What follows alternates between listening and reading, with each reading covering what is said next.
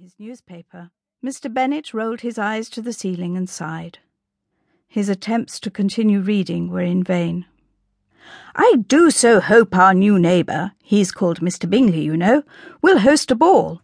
I'm sure he will want to marry one of our girls." Mrs. Bennet was anxious that her girls should all benefit from the security of wealthy husbands.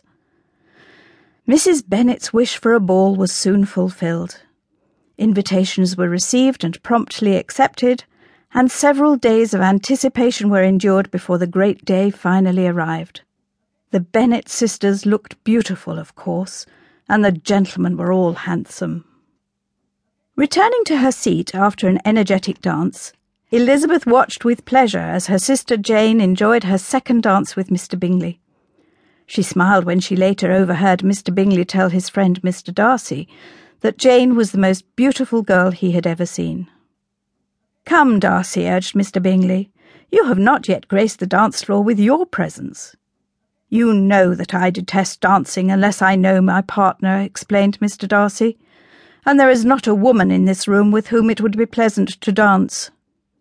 Miss Elizabeth Bennet is sitting alone. She is very pretty.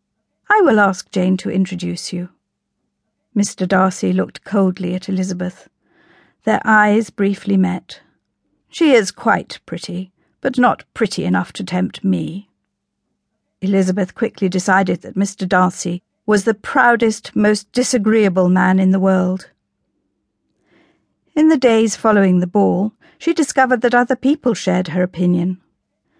Mr. Bingley had been liked by everybody, whereas Mr. Darcy had given universal offence.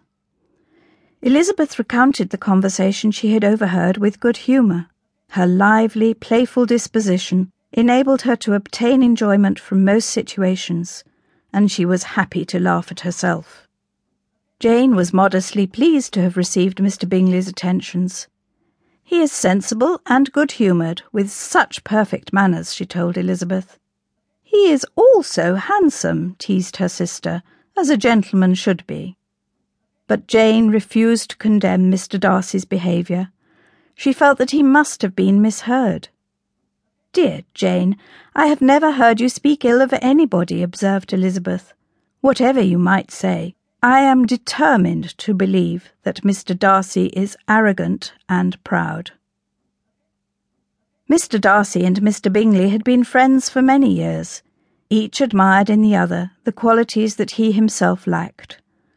Mr. Bingley's manner was friendly and open, whilst Mr. Darcy provided dignity and reliable judgment. Mr. Darcy had been pleased when his friend invited him to spend a few weeks at Netherfield as part of a house party, which also included Bingley's sister Caroline. After the ball, Mr. Bingley eagerly told Darcy and his sister all about Jane. "She smiles too much," observed Mr. Darcy. Her curiosity aroused, Miss Bingley invited Jane to dine at Netherfield the following week. As Mr. Bennet's carriage was unavailable that day, Jane decided to ride to Netherfield, but before she was halfway there, the skies opened and it started to pour with rain. Unfortunately, her soaking gave her a chill, and she was unable to return home that evening. The following morning, anxious about her sister, Elizabeth walked the 3 muddy miles to visit her at Netherfield. 3 miles of springing over puddles left Elizabeth with a muddy hem and a face glowing with health. When Elizabeth entered the room, Mr. Darcy's silent stare made her feel uncomfortable. Far from meaning to be rude, however, Mr. Darcy was admiring the beauty that exercise had given to their visitor's complexion. What Elizabeth took for cold contempt was in fact fascination with the spirit that sparkled in her eyes.